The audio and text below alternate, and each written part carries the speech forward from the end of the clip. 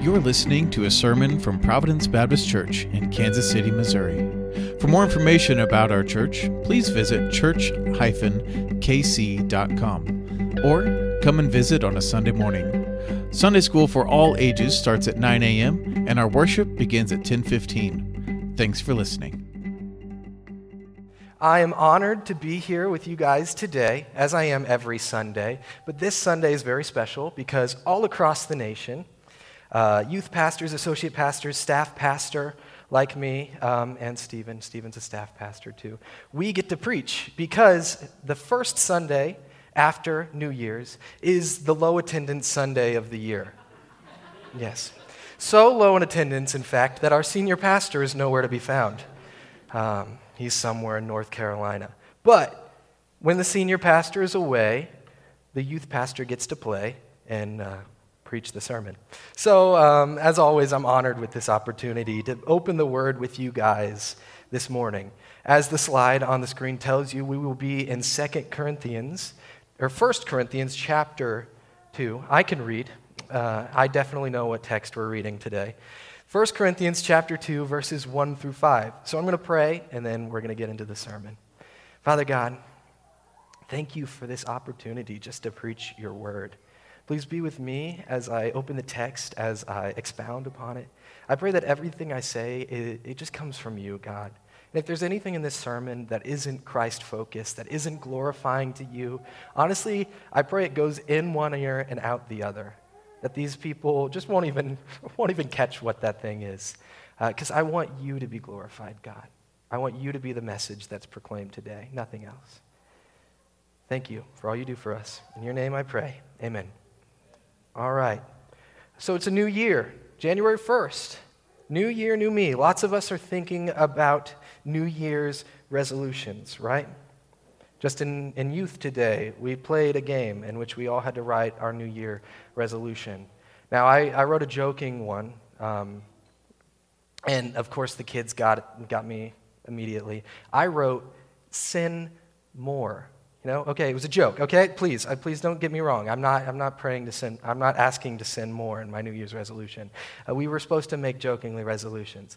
And a lot of us are making those. In fact, when I was in 9th grade, I was a freshman in high school, I made a New Year's resolution flashcard, and I put it in the back of my phone case right here. It's a clear phone case. It wasn't blue and marbly like this one is. And on that flashcard with my New Year's resolutions, have I shared this before? I wrote, don't sin. That was one of my New Year's resolutions. Don't sin. Unfortunately, that year, I did not complete that resolution. You know, I don't think many of us can complete a resolution that just says, don't sin. But we're making these resolutions. We all have a list of things we want to do. Maybe it is get shredded. Maybe it is grow a beard. Maybe it is go to the gym more, work out, read your Bible. Hopefully, there are good ones. We're trying to kind of reinvent ourselves at this time of year to become a newer, better person. And so as this sermon that I'm about to preach, as I've been preparing for it this week, and as the new year has come, I've been asking myself some of these questions about, how can I be a newer, better person? There's not much that I personally can do. We know that Jesus has made us a new person if we have faith in him. But there are some questions that I ask myself. And maybe you're asking yourself these questions too. Have you been stuck battling the same old sins? Do you worry about how to make a true difference, not just in your own life, but in the lives of others, of those that you come across? Are you unsure of what the right thing to focus on is? Are you comfortable to share the gospel with people? Or are you so nervous because you're ill-prepared and you don't know the right arguments? Have you been struggling with what the purpose of a small group is, or what your purpose is in your local workplace, or even, big picture, what the mission of our church is? I believe that our passage today actually has answers to all of these questions. When we open up 1 Corinthians, I think what Paul says here really will answer those. Not just for me as I ask myself those questions this week, but for you guys if you're asking similar questions, as you're thinking about what to focus on in this new year. And so when we get to that, we'll see those answers. Because this text tells us what our true focus should be, no matter where we are. If we're at church, if we're at school, if we're at church functions, if we're at our jobs, whatever it is, Paul tells us what to focus on in order to make a true difference. Now, as noted by our title of our sermon, and because this is a Sunday morning and I am preaching a sermon, I'm not going to bury the lead here. I'll tell you, it's a very church answer, Jesus Christ. Jesus Christ is the difference maker. He is what makes the difference in your life. He is the answer to how you fight the same old sins, how you make a true difference, what you focus on, how to share the gospel. He gives you the courage. What the mission of our church is Jesus Christ. And so, let's look at it. Let's see how Christ is the big difference maker and see what Paul has to teach us about what does and doesn't make the difference. So hopefully that introduction was long enough that you have all opened your Bibles and are going to read with me 1 Corinthians chapter 2, verses 1 through 5. And I, when I came to you, brothers, did not come proclaiming to you the testimony of God with lofty speech or wisdom. For I decided to know nothing among you except Jesus Christ and Him crucified. And I was with you in weakness and in fear and in much trembling. And my speech and my message were not in plausible words of wisdom, but in demonstration of the Spirit and of power, so that your faith might not rest in the wisdom of men, but in the power of God. All right. So today in our sermon, I just wanted to give you a little warning. For those of you who have a little bit more linear of a mind, that's not how we're going to read our text this week. That's not how I've structured my sermon. We're going to jump around a little bit. We're going to start in verse 1, no problem. We're going to skip verse 2, and we're going to come back to that later. We're going to read 3 and 4, and then we're going to read 5 and go back to 2. Does that make sense? Everybody ready? Okay. So let's look at what doesn't make the difference. That's what Paul has to teach us in verses 1, 3, and 4. And before I get too deep in the sermon, I do want to make it very clear to you guys that what I'm saying here is not that we should ignore these things that don't make the difference. I'm not saying that. Some of the things that I will say don't make the difference are good things that we can focus on and are good things to look at, but they shouldn't be priority number one. That's what Paul is saying. He's saying don't prioritize this over other things. So, even though they're good and helpful to do, let's look at what doesn't make the difference. Firstly, we've got our methods, and then secondly, we've got our arguments. First, we're going to talk about how our methods don't make the difference. That comes from verse 1 and 3. And see here, again, let's look back at the text. Paul says, "When I came to you, brothers, I did not come proclaiming to you the testimony of God with lofty speech or wisdom." And then skipping to verse 3, he says, "And I was with you in weakness and in fear and in much trembling." Friends, I'm sure we've all been told at one point or another that first impressions matter. They really matter. And in fact, this week, I read an article about how to make a lasting first impression. And here's what the article said. Because they are largely subconscious, first impressions are very persistent. I can read. Even in the face of contrary evidence, because of our implicit biases and our cognitive biases, we see the world and other people through our own set of filters and make decisions based on them. Lofty language, huh? Half of those words I don't recognize, and I'm a teacher. I probably shouldn't say that. So they gave us 9 tips to make a lasting first impression. Make eye contact. Smile. Dress for the occasion. Be authentic. Be a good communicator. Use positive body language. Be empathetic. Do your research. and act confidently. That's what this article teaches us. After they use their lofty language paragraph, they get to 9 easy steps to make a lasting first impression. Now, when I read those 9 steps, almost none of what that article talks about reflects what Paul just said he did when he came to the church at Corinth. I don't know. Act confidently doesn't really go with, I was with you in weakness and in fear and trembling. You know? Positive body language. I don't know if trembling, if I was up here shaking my knees, I don't know how many of you would listen to me.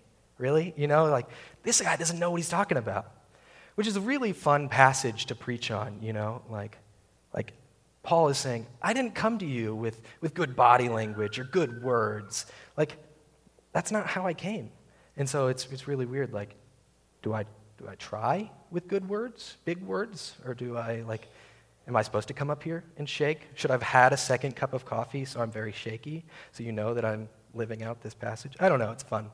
So Paul is not quite living up to making a good first impression. And this is even more crazy because if you look at that day and age, there's some very popular people in Corinth. And these people are philosophers and sophists, and I think I'm going to create a word here. Maybe it's a real word. Rhetoricians. But these people are good with their words. Corinth loves people like Socrates and Plato and Aristotle and all of these people with 15-syllable names. They love them. And that's Corinth. They just love to sit around and argue with big words and try to stump people. And I don't know, like, was there not any other form of entertainment? Like to just sit around and watch other people argue? Oh, actually, that's kind of social media, isn't it? Just watching people argue, that's how we get our entertainment today. But Paul's not saying, I came to you like the Corinthians like to be. I didn't come to you to argue. I didn't come to you to use lofty language that convinces you of things. I didn't create this wonderful argument or methodology to convince you that Jesus is the Son of God who died for you. That's not my focus here. In Corinth, they love lofty language. They love speech. They love people who don't tremble, who aren't scared. But that's not Paul. That's not what Paul's saying he did here. He's not arguing. He's not there to debate. It's like if you watch early morning ESPN and if you see, what's his name? Stephen Smith. All that man loves to do is argue. I used to work at a gym, and that was the first thing on every morning. And you would just hear Stephen Smith argue for hours on end. And that's not what Paul came to do with the church at Corinth. When he came to Corinth, he came to be real. He did be authentic. He did his research. Yeah, he knew that they loved to argue, but he said, that's not for me. I'm not going to use that lofty language. I'm not going to use $15 words to convince you of anything. In fact, one commentary, I really like this. He said that the word that Paul uses in the Greek for lofty language, it could translate to a much better word, a word that I wish my Bible said, highfalutin. Paul didn't come to use no highfalutin speech with the Corinthians. He came to speak the language of the commoners, the people. He came to share just truthfully with them. So what Paul is saying is, it doesn't matter how grand your speech is. It doesn't matter what type of methodologies you use. You don't have to use a crazy concept from above the stars in order to share the gospel with people. You just have to step out in courage and share the gospel. You see, at seminary, you learn a lot of good things. You learn a lot of great stuff. Took a philosophy class, learned a lot about Socrates and Aristotle and Plato. Read a really good book called From Plato to Christ. There's good stuff there. You learn a lot of rhetoric. You learn how to speak good. I obviously did not do good at that class. And you learn a lot of methodology. I know some seminary students who could string together a 50-point argument to prove, without a shadow of a doubt, that Jesus is God. from nothing to an atheist who believes that this world just kind of happened, from that to prove without a shadow of doubt that Jesus is God. And they're ready, and they could do that. But also, some of those seminary students have never gone out and shared the gospel. They never leave the classroom. And so what Paul is saying is like those methodologies, those words that you can string together, they're good. You can focus on them. Those are very helpful. But don't lose sight of the important thing. Don't get so caught up in the wordsmithing. That doesn't make a difference. Even in a place like Corinth that loves to argue, even in a place where people can wordsmith really well, and they are rhetoricians. So let me ask you, what sort of methods, what sort of highfalutin speech are you using in the hopes that it makes a difference? Is it taking the place of your primary focus? There are churches out there that have tons of great methodologies and tons of bad methodologies, some that they use to bring in people. Like, look at the attractional church model. If we make a church that people want to go to, it'll be great. You know, like with our Sunday sermons, we're going to show clips of movies. Or when we do that, we're going to cook popcorn, and everybody in their seats can have popcorn, and they can drink soda, which, by the way, sign me up for, please. I would love to just chow down on some popcorn while Walter's preaching on a typical Sunday. But that's what they focus on. Let's make a church that draws people in. Let's make a youth group that plays games and never opens the Bible. Let's have a coffee bar. Not that the coffee bar is bad. Let's have a coffee bar with a paid barista who can make wonderful drinks, and then people will come to church because they can get a cup of coffee. Or let's have donuts every morning in Sunday school, so that way they'll actually show up. Or let's have a pastor who's very funny, or who's really good at speaking, and he can draw people in because he's a very great motivational speaker.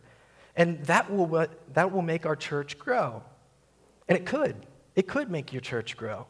In population, I'm not going to say it's going to grow spiritually, but that's not what Paul is teaching, and that's not what the Bible says makes the difference. Paul, the super apostle who wrote a large portion of our New Testament, says language doesn't matter that much. I'm scared, I'm weak, I'm trembling.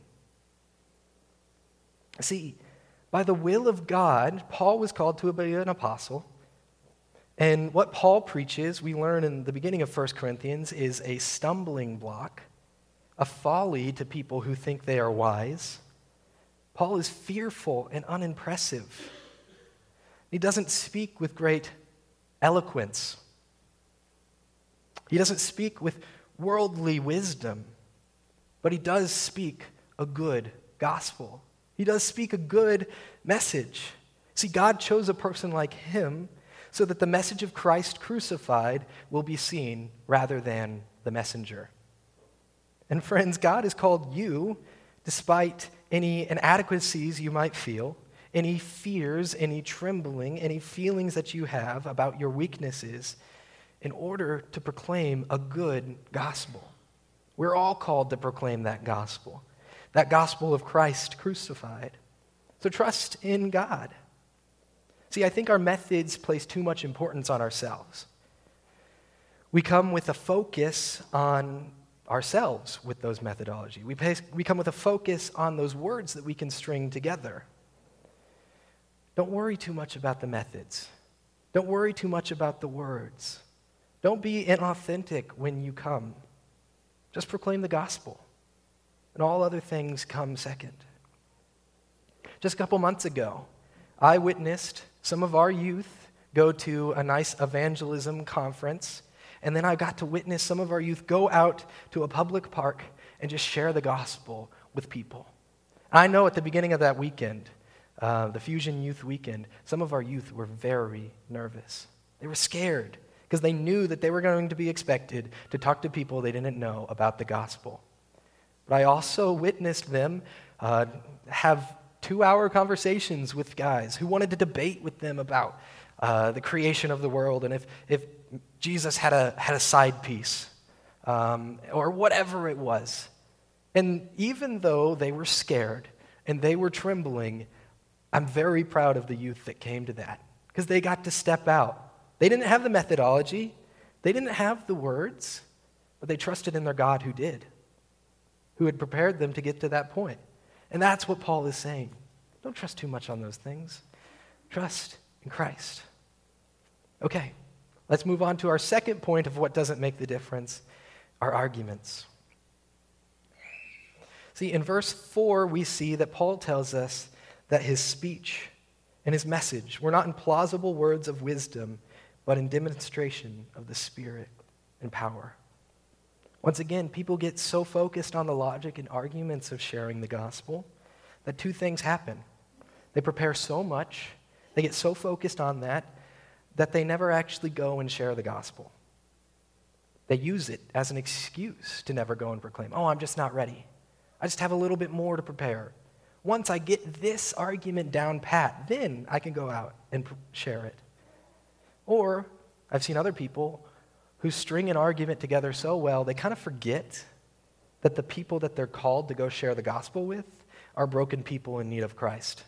They see these people as people that they need to debate, that they need to argue with. And they're looking for an argument to be had. And Paul is saying, don't focus on the argument either. Don't focus on that argument. Focus on Christ. Maybe if we focused less on arguments, on the plausible words of wisdom, and more on the Spirit and power, the church would not be a place that's dying in America today. Today, less people are attending church than ever. And that's not just because it's low attendance Sunday. Not because they're just on Christmas break or on vacation or traveling. Because plenty of churches are focusing on the wrong things. They're focusing on what doesn't make a difference. Those methodologies and those arguments come first over the important part. Church attendance is down. Tithing is down. Churches are closing more each year than there are opening. We're slowly becoming a post-Christian nation, where being a Christian is a minority to be, because we're not focusing on the right things. We're not making the primary things primary. So what's the thing that we should be focusing on? What should you be focusing at no matter where you go? If you're at work, if you're at your small group, if you're here at church, is it go and learn the right arguments in order to share the gospel? Is it to go and have the best methodology for your small group, to read all the right books? Is it spending hours reading those books over and over so you know step 1 to step 50 how to make a perfect disciple who can write a New Year's resolution that says don't sin and get away with it and actually not sin? Or is it focusing on Christ, proclaiming his name and his crucifixion, proclaiming the testimony of God?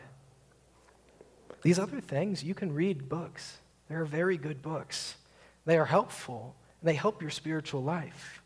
If you want to learn about things, you can seek them out to deepen your own spiritual growth. But they are not the primary. They are not the first things. Paul didn't proclaim plausible words. He didn't string together a good argument. He proclaimed Christ.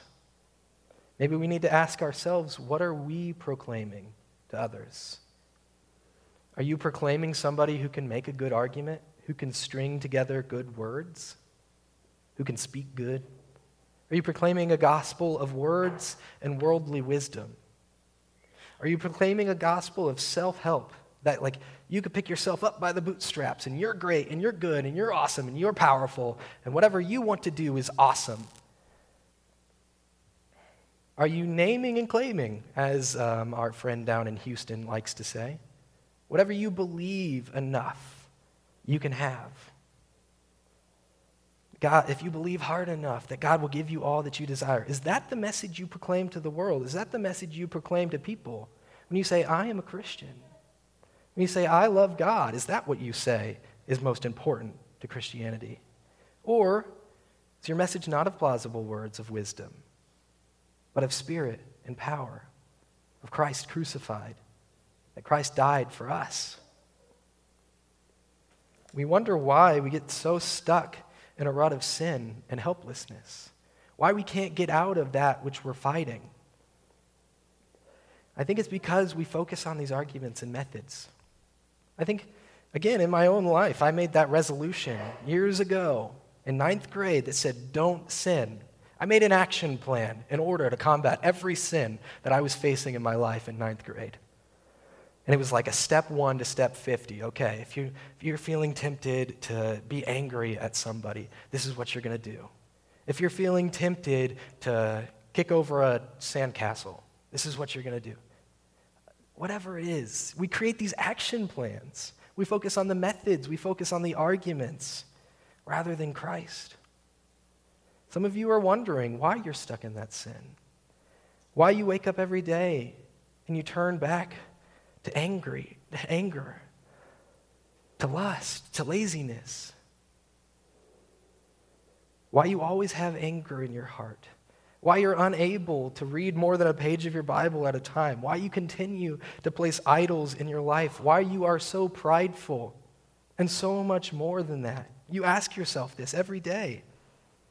Friends, we make it so complicated. We make it so difficult. We can have an action plan. Don't get me wrong. That's what I'm saying. I'm saying make Christ step 1 of your action plan. Christ comes first. Turn to God. He makes the difference. And that's point number 2 today. What does make the difference? Our God makes the difference.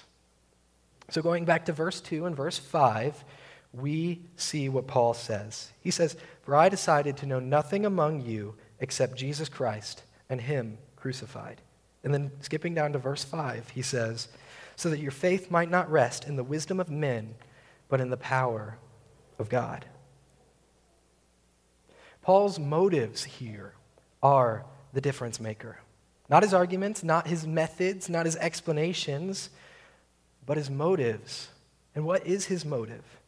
To make Christ known. And not just to make Christ known, to make nothing except Christ known and him crucified. What motivates you? Why do you do the things that you do? Paul states that his motive for everything, in coming to Corinth especially, was to make Christ known, to proclaim Christ crucified. Paul is not only focused on proclaiming the gospel, but making it central to all things that he does. Paul understands one thing that we need to understand today, that God makes the difference. Let me let you in, that's a good sentence. Let me let you in on a little industry secret. The Bible and the church have something that no one else does. We have a message of hope of the death of Jesus Christ on the cross for the sins of the world.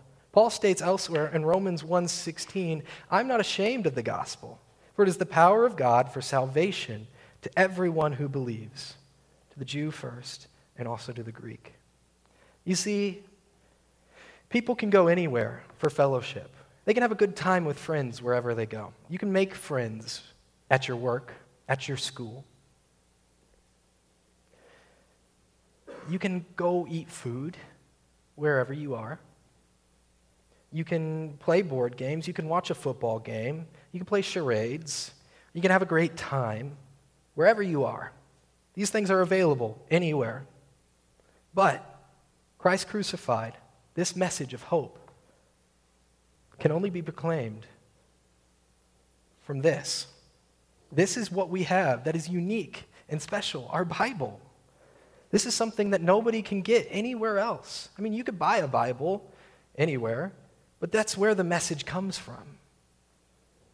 We focus so much on these things that people can get anywhere. And again, please don't get me wrong. These are good things. Have fun.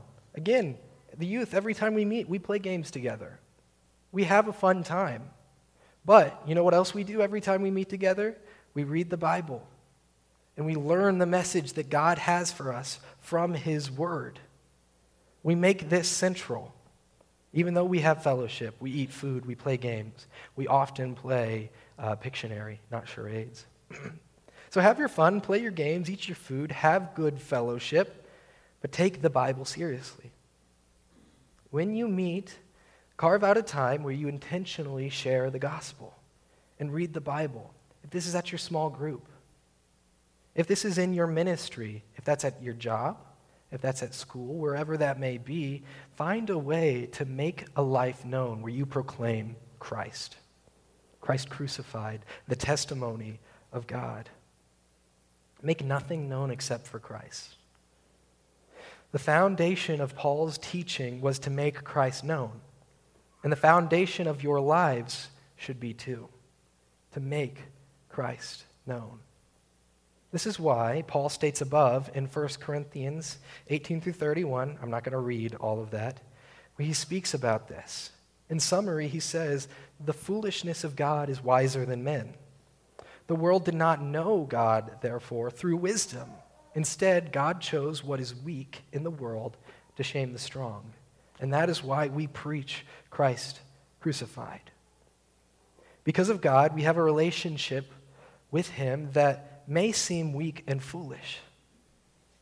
But because it seems so weak and foolish, and sometimes we feel weak and foolish, we can boast only in the power of Jesus' death on the cross for us. So where shall wisdom truly be found? Where can we find the difference maker in our lives, in our church, in our mission? Christ crucified. Just as this motivates Paul, this message of Christ crucified, we should desire to make Christ known through all that we do. It shouldn't be just what motivates us, but as we learn from verse 5, it should be our sole focus. And that's what he says, so that your faith might not rest in the wisdom of men, but in the power of God. Our focus makes the difference. Paul has shown us throughout this passage what to and what not to focus on.